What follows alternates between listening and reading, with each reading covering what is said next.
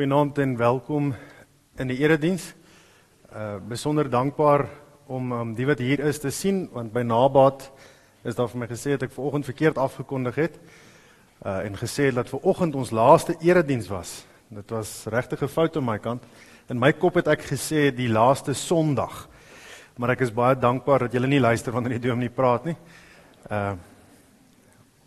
Of ten minste daar waar ek dwaalleer verkondig nie luister nie. Dit is dan vanaand ons laaste erediens vir die jaar. En daar is nie afkondigings wat ons gaan herhaal nie.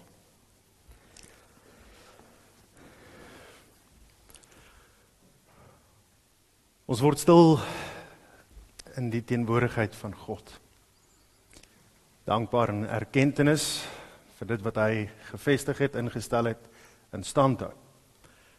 En daarom kan ons in geloof dit ook so as gelowiges saam verklaar en sê dat ons hulp is in die naam van die Here, wat hemel en aarde gemaak het, wat trou bly tot in alle ewigheid en die werke van sy hande nooit laat vaar nie. Genade en vrede vir julle van God ons Vader en die Here Jesus Christus deur die kragtige werking van sy Heilige Gees. Amen. Ons sing tot lof van die Here uit Psalm 116. Ons sing daarvan verse 1, 7, 9 en 10.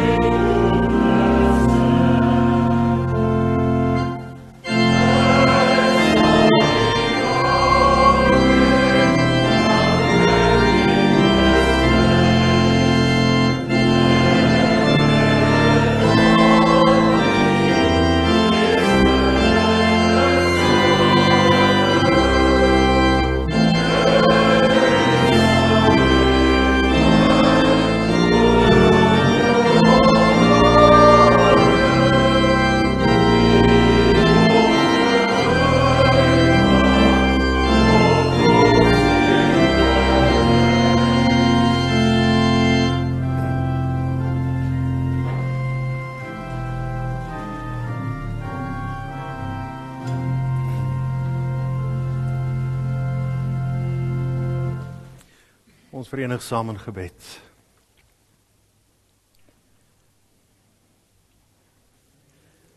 Almagtige God en Hemelse Vader, ons dankie dat ons die genade, die geleentheid, die voorreg het om vanaand hierdie dag op hierdie wyse in U teenwoordigheid te kan kom afsluit.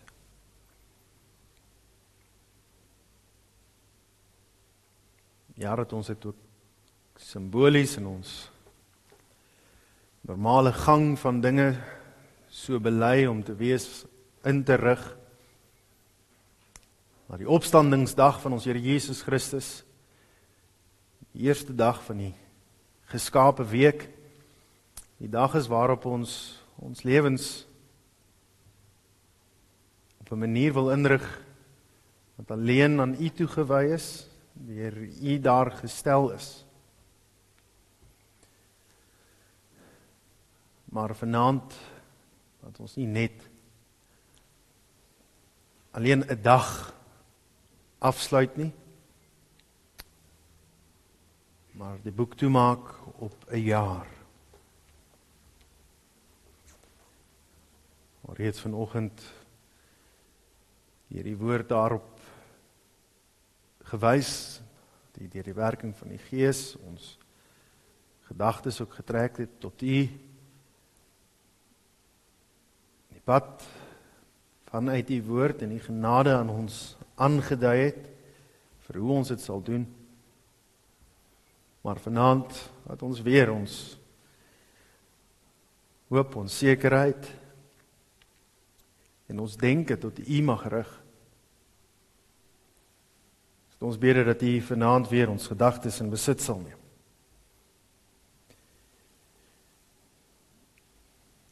Dat U woord alleen is wat verkondig sal word.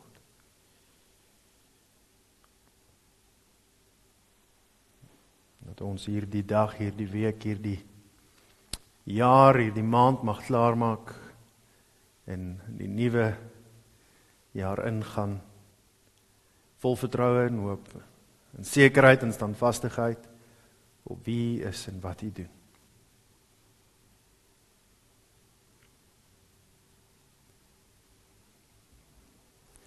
Maar ons dit ook vanaand weer doen in die hand van die kosbare belydenis wat ons ook glo voortgebring is uit U genade, verstaan van U woord, hoe U mense ook deur die eeue gelei het om in sekerheid in U te mag groei. Dat ons mag stilstaan by leerprediking en daar dit ook 'n bepaalde simboliese plek in ons godsdienstbeoefening het. Dat ons altyd aan die leer is. Ja, selfs al is dit dinge wat ons al by herhaling gehoor het. Dat die rykdom en die diepte van die woord nooit 'n versadigingspunt kan bereik nie. Dieselfde dinge wat ons van U hoor in bepaalde omstandighede ook ander diepte daartoe mag hê. Daarom ons bid dat U vanaand dit ook weer eens so aan ons mag openbaar. Mag U alleen aan die woord wees. Heer, ons dankie dat ons met hierdie hoop en verwagting ook vanaand weer hier byeen kan kom. In vaste vertroue op wat U doen.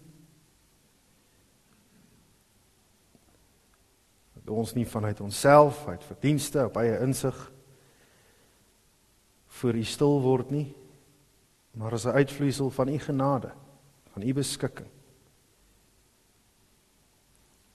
En daarom kan ons hierdie dinge nie uit onsself of tot ons self vra nie, maar pleit ons dit alleen so van U, om Christus wil alleen.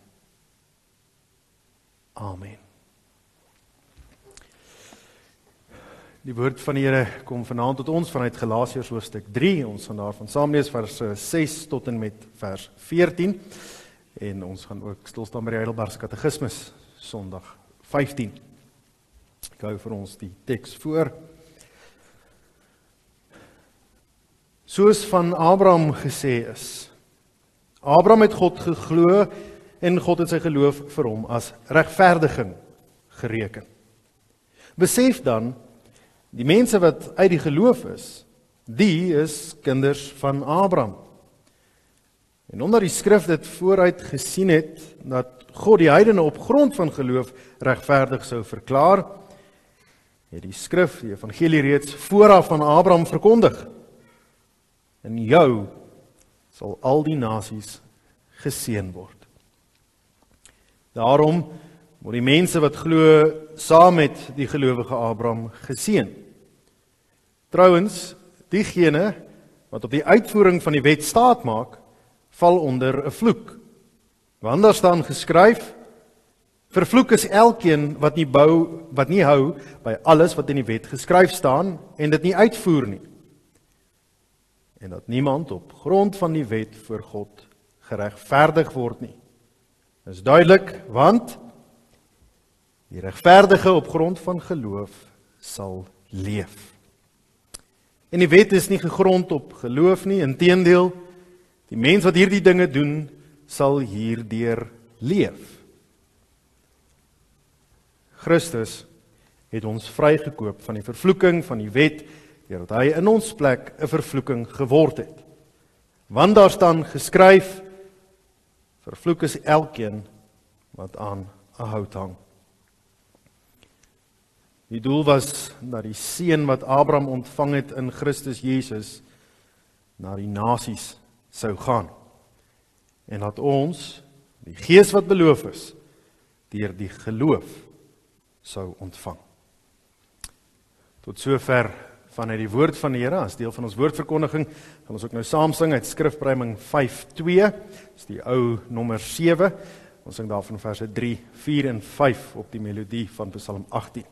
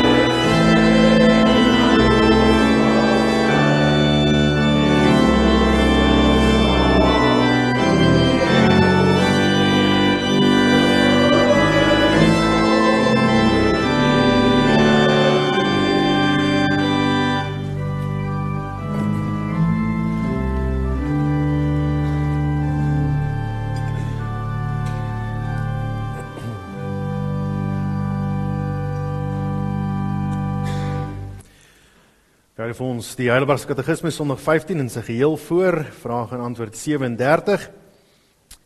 Wat verstaan jy onder die woordjie gelei? En die antwoord, dat Christus na liggaam en siel, daar in sy hele lewe op aarde, maar veral aan die einde daarvan, die toorn van God teen die sonde van die hele menslike geslag gedra het. So het hy met sy lyding as die enigste soenoffer ons liggaam en siel van die ewige verdoemenis verlos en vir ons die genade van God, die geregtigheid en die ewige lewe verwerf. Vraag en antwoord 38.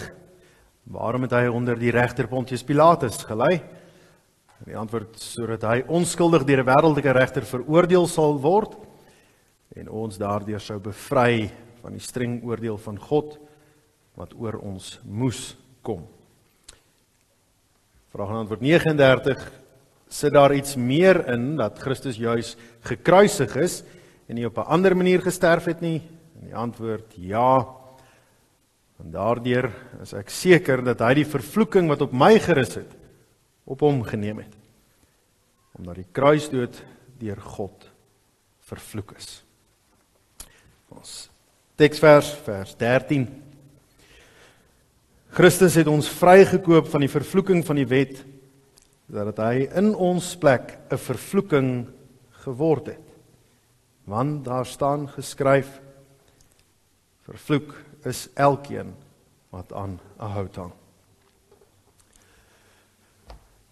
Geliefde gemeente van ons Here Jesus Christus, ons sit in die Nuwe Testament en dit word vir ons op 'n bepaalde manier voorgehou asof ons dink ons hoor die Ou Testament.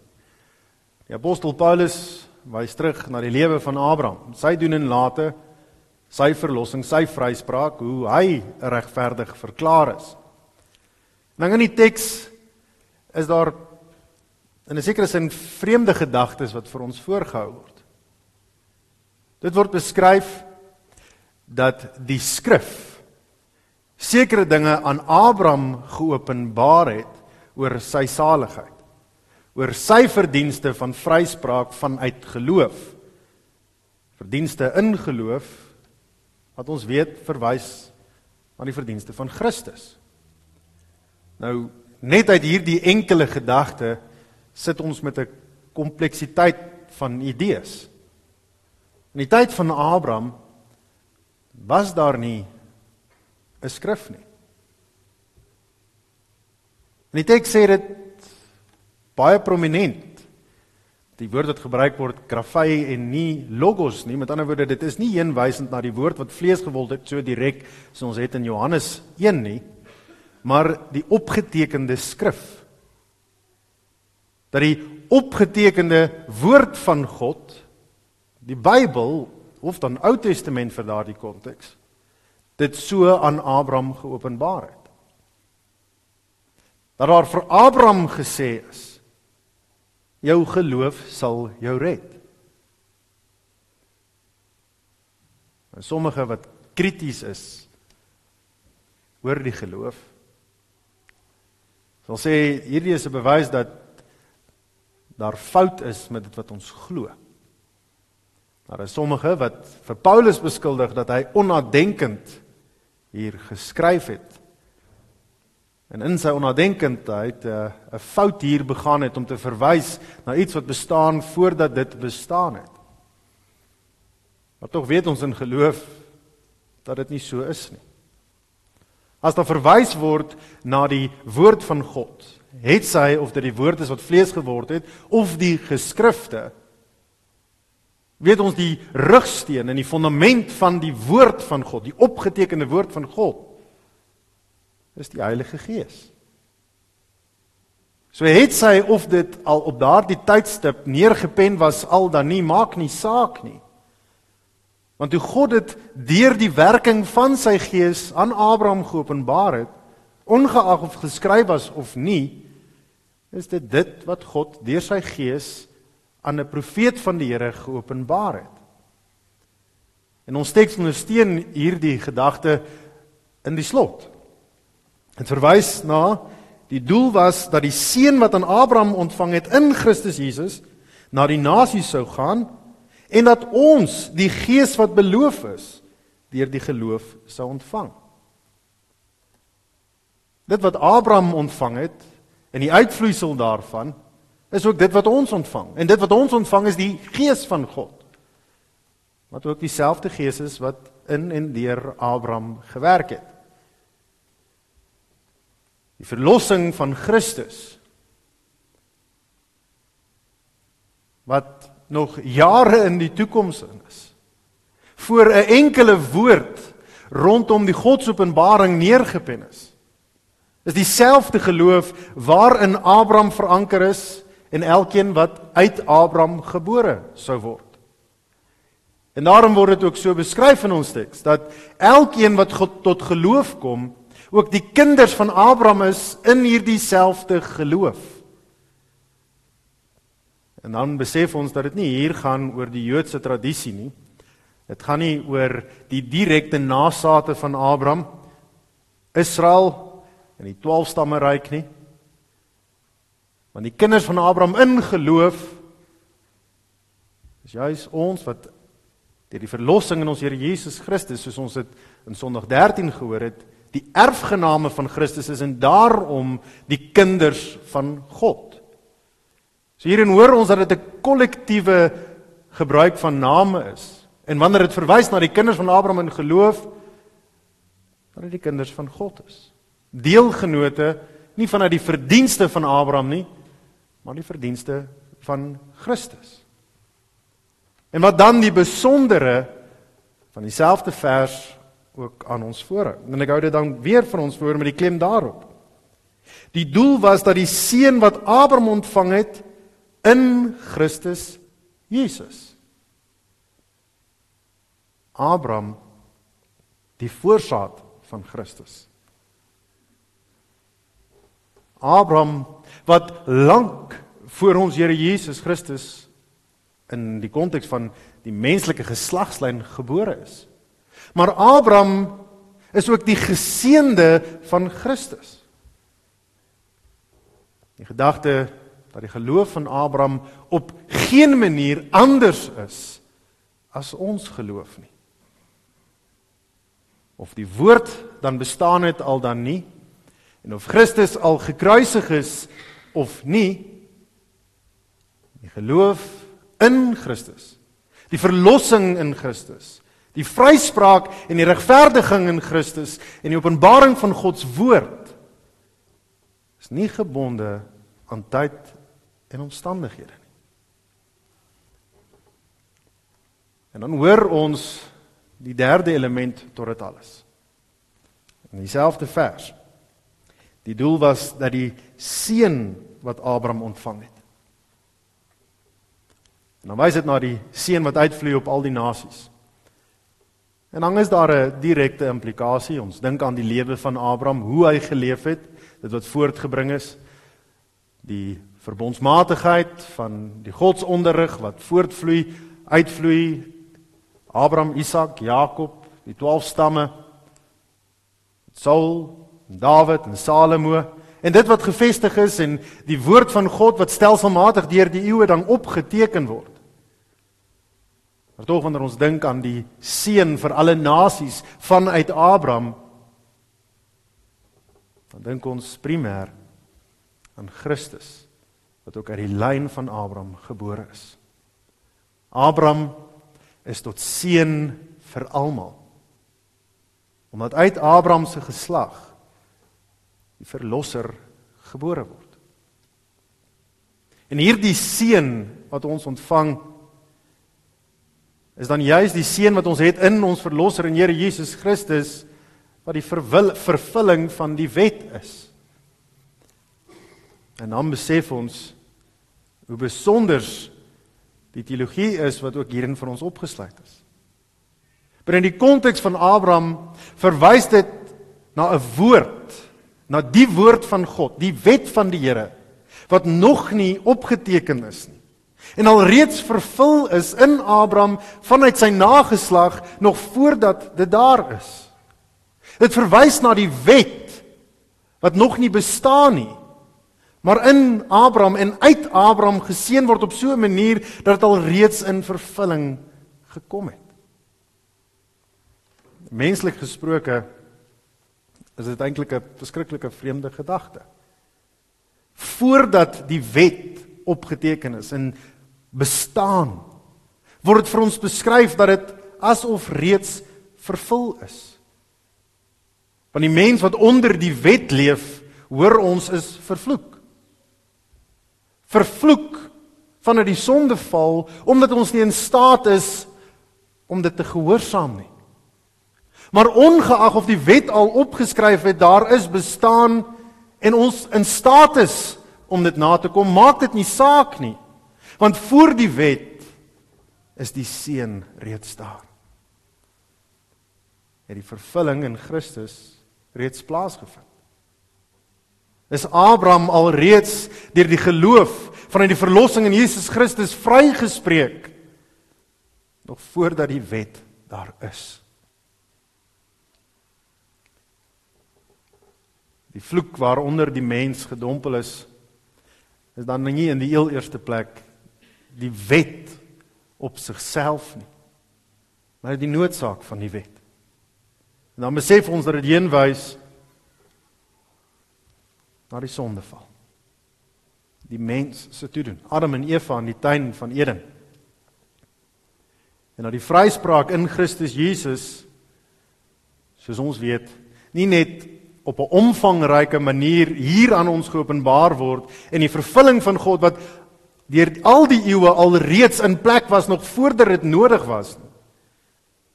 Want of ons nou kyk na die sondeval, na die vermorseling van die slang se kop, en of ons dit hier in Galasiërs hoor, weet ons en is ons seker daarvan dat deur die genade van God, deur die verlossing in ons Here Jesus Christus en die werking van die Gees, elke element van ons verlossing al reeds in plek was. En dat die vloek waaronder die mens leef, waarin ons gedompel is, in alle ewigheid, die vloek is wat bestem is vir ons verlosser en Here.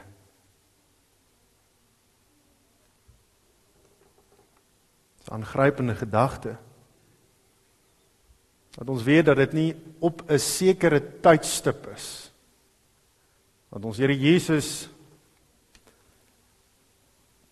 die verlosser word nie, maar die verlosser is. Dat sy menslike geboorte, sy menslike bestaan en sy menslike bediening alleen hierdie doel voor oë gehad het. Jesus Christus aarde toe kom om te kom ly.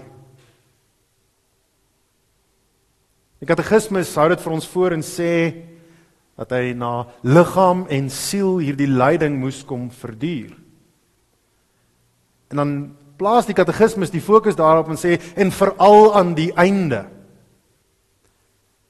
Maar tog weet ons bloot net die menswording van God is lyding op sigself.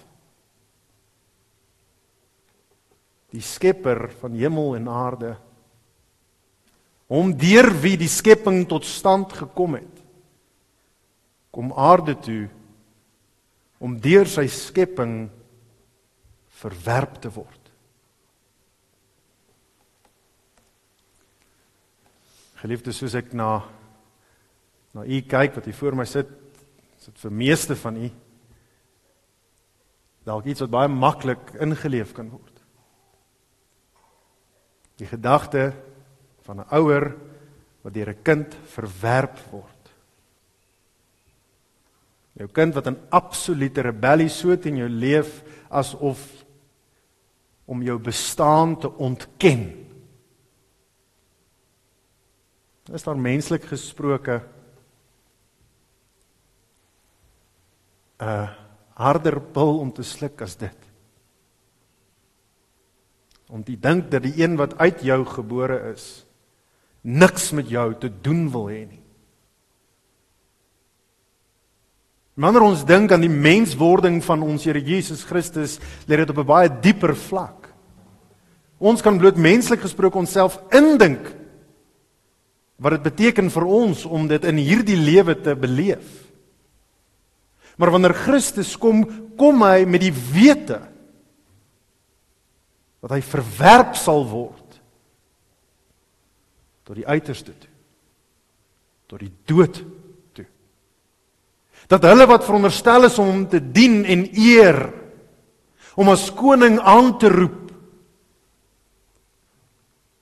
hulle gaan hom martel, in die gesig spoeg, en op 'n vervloekte hout laat hang.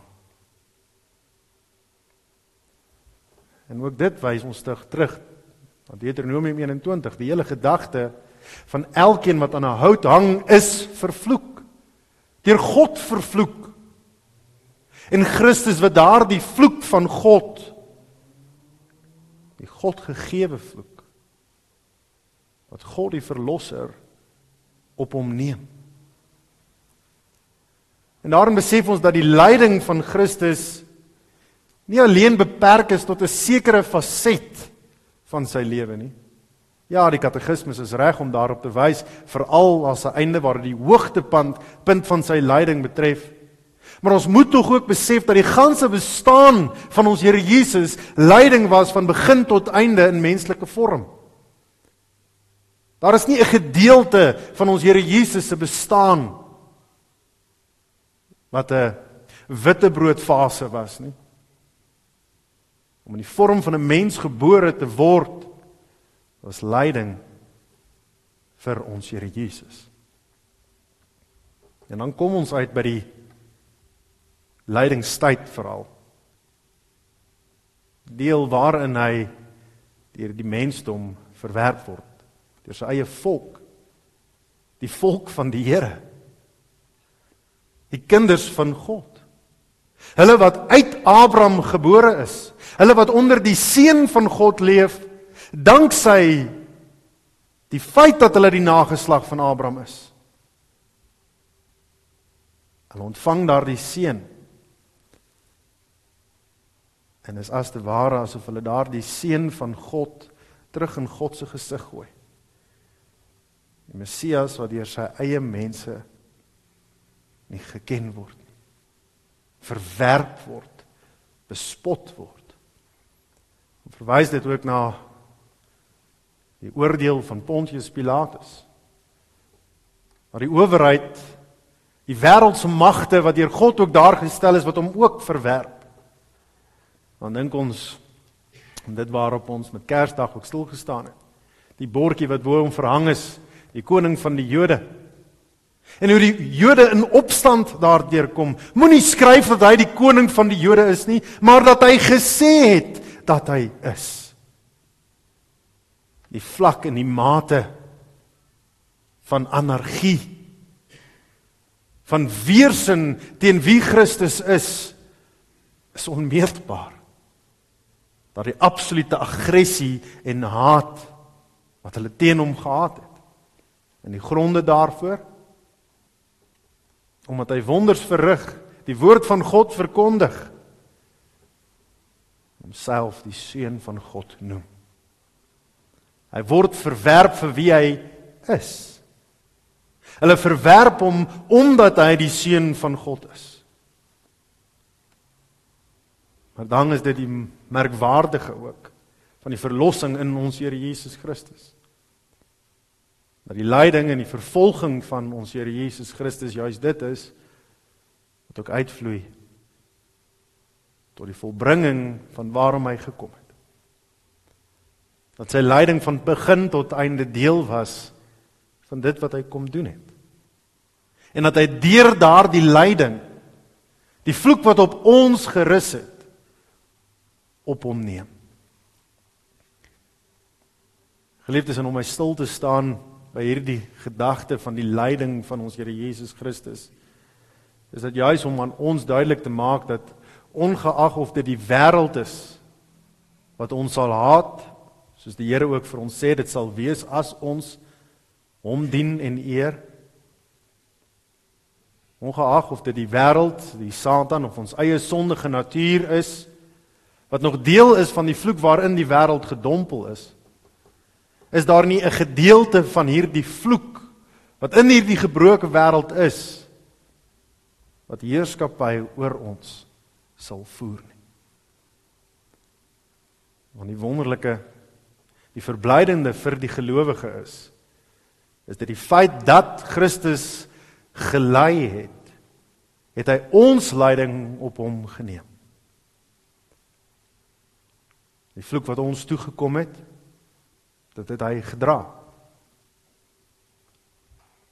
Die oordeel wat ons moes kry, dit het hy volbring. Die lyding van Christus vestig dan die gelowige se aandag daarop, dat ons tyd van lyding nooit gaan kom nie. Ja, hierdie lewe mag soms lyding en verdriet inhou. Maar vanuit die verlossing in ons Here Jesus Christus en die lyding wat hy verduur het ons hierdie verblydende hoop en verwagting ook dat alle forme van lyding en teëspoed het 'n vervaldatum.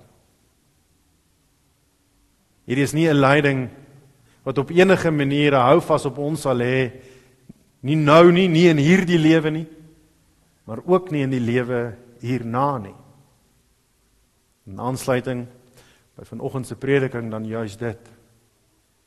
Die belofte van God self, dat ons nie op die oordeelsdag voor die troon van Christus sal staan en sal hoor, ek het jou nie geken nie. Maar inteendeel, dat ons met oop arms in die heerlikheid van God in verwelkom sal word. En daar geen vloek op ons rus nie. Dat daar geen oordeel oor ons sal kom nie. Want die oordeel wat ons moes kry, het Christus in volkomendheid op hom geneem. Geliefde broer en suster, om dan in die konteks van die wêreld waarin ons leef, hierdie lyding net vir 'n oomblik ook in perspektief te plaas, dat daar baie teologie van die dag wat dit voorhou asof die vloek nie in totaliteit van ons af verwerp is nie. Die hele gedagte van die voorspoedsteologie wat handel oor die feit dat daar volgens hierdie moderne teologie ook mag en krag in ons woorde opgesluit is. Dat ons dinge tot die lewe mag roep in ons woorde. Die gedagte van lewe spreek en dood spreek. Asof Christus nie die vloek verbreek het nie. As die mens sou wou beweer dat die mag in ons woorde lê en berus om 'n vloek oor iemand te kan praat of seën in hulle lewe in te praat, dan is dit om te beweer dat die kruisdood van ons Here Jesus Christus nie volkome is nie. Hy het of die volle lyde van ons smarte gedra, ons volkome vrygespreek van die vloek wat op ons gerus het, of hy het nie. Maar die belofte van God is dat hy wel op die kruis uitgeroep het, dit is volbring, volkome kompleet, dat daar geen meer vloek op ons rus nie. Dat die gedagte van lewe spreek 'n vorm van bygeloof is, 'n vorm is van 'n vloek waaronder ons nog leef. Maar geliefde broer en suster, dit verseker die Here ons, dat sy lyding ons hierdie vryspraak ook geskenk het. Dat dit nie 'n vryspraak is alleen op die dag van oordeel nie, maar 'n vryspraak nou reeds. Dat daar nie 'n vloek op ons rus nie, omdat Christus dit namens ons gedra het. Dat sy lyding die belofte is wat ons nie sal lei nie. Mag ons dan vanuit die leiding van ons Here Jesus Christus verseker wees van ons vryspraak en verlossing. Vry om te leef onder die seën van God. Die seën wat al reeds in Abraham begin het. En vanuit geloof, Abraham se geloof, dieselfde geloof is waarin ons veranker is. Abraham wat al reeds vry geleef het van die vloek en die straf. En as Abraham die sekerheid en die hoop en die verwagting mag gehad het van die verlossing wat nog sou kom, hoeveel te meer nie ons wat Christus aan die kruis kan sien nie. Ja, nie met ons eie oë nie, maar deur die Gees wat aan ons geskenk is, en die woord van God, wat ons daarvan verseker. Amen. Kom ons dank saam. Ons almagtige God, Hemelse Vader, ons dankie dat U ons wil verseker van die vryspraak wat U aan ons geskenk het. Dat daar nie bloot net 'n mate van verlossing aan ons gegee is nie, maar dat selfs Abraham alreeds die volle omvang van die verlossing in ons Here Jesus Christus vererf het. Ja, dat hy alreeds 'n erfgenaam was van dit wat Christus nog moes doen. En dat ons vanuit geloof hierdie sekerheid mag hê, dat U verlossingsplan nie aan tyd of omstandighede gekoppel is nie, maar dat ons hoop alleen gefestig is in U beloftes. Ons dankie dat ons aan U beloftes mag vashou. Belofte van seën, 'n belofte van U teenwoordigheid. 'n Belofte waarin ons veral wil vashou in 'n jaar wat voorlê. Here, want alhoewel ons vanuit geloof weet dat daar geen meer vloek op ons rus nie, besef ons dat ons wel nog in 'n wêreld leef wat swaar gebukkend gaan onder die vloek. Sien ons dit rondom ons en beleef ons dit in ons samelewing. Besef ons dit in ons land. Ervaar ons dit in die optrede van mense rondom ons. Korrupsie en bedrog, kriminaliteit van regerders. Here, wil ons die jaar in sy totaliteit so aan U opdra. Maar mag ons getrou wees aan dit wat U ook aan Abraham sê, dat die nasies in hom geseën sal wees. Ja, vanuit die verlossing in ons Here Jesus Christus wat uit hom gebore is, maar dat ons wat vanuit die verlossing in ons Here Jesus Christus mag leef, ook mag wees tot seën vir die rondom ons. Dat ons nie ons oë mag oprig in hoopvolle verwagting en politisie nie in die uitkoms van 'n verkiesing eers nie. Maar daar waar ons werskaf, dat ons die seën mag wees wat U vir ons moontlik maak. Ons dank U, Here, dat ons aan hierdie beloftes van U ook mag vashou. Dat die lyding, die soenoffer van ons Here Jesus Christus, hoe bitter dit ook al mag wees, vir ons sekerheid en hoop skenk. En daarom dank ons dit, in die naam van Hom wat dit alles namens ons en vir ons en tot ons saligheid bewerk het. Dank ons dit, In die naam van ons Here Jesus Christus. Amen. Ons gaan nou oor tot die afdra van die liefdegawe.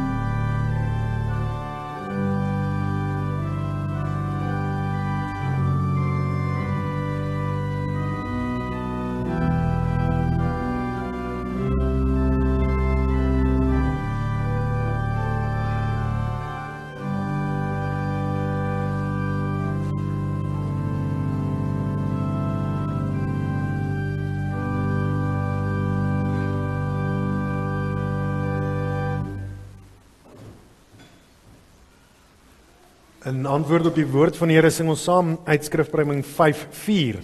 Dit is die ou beruiming 10. Ons sing daarvan verse 1 tot 3.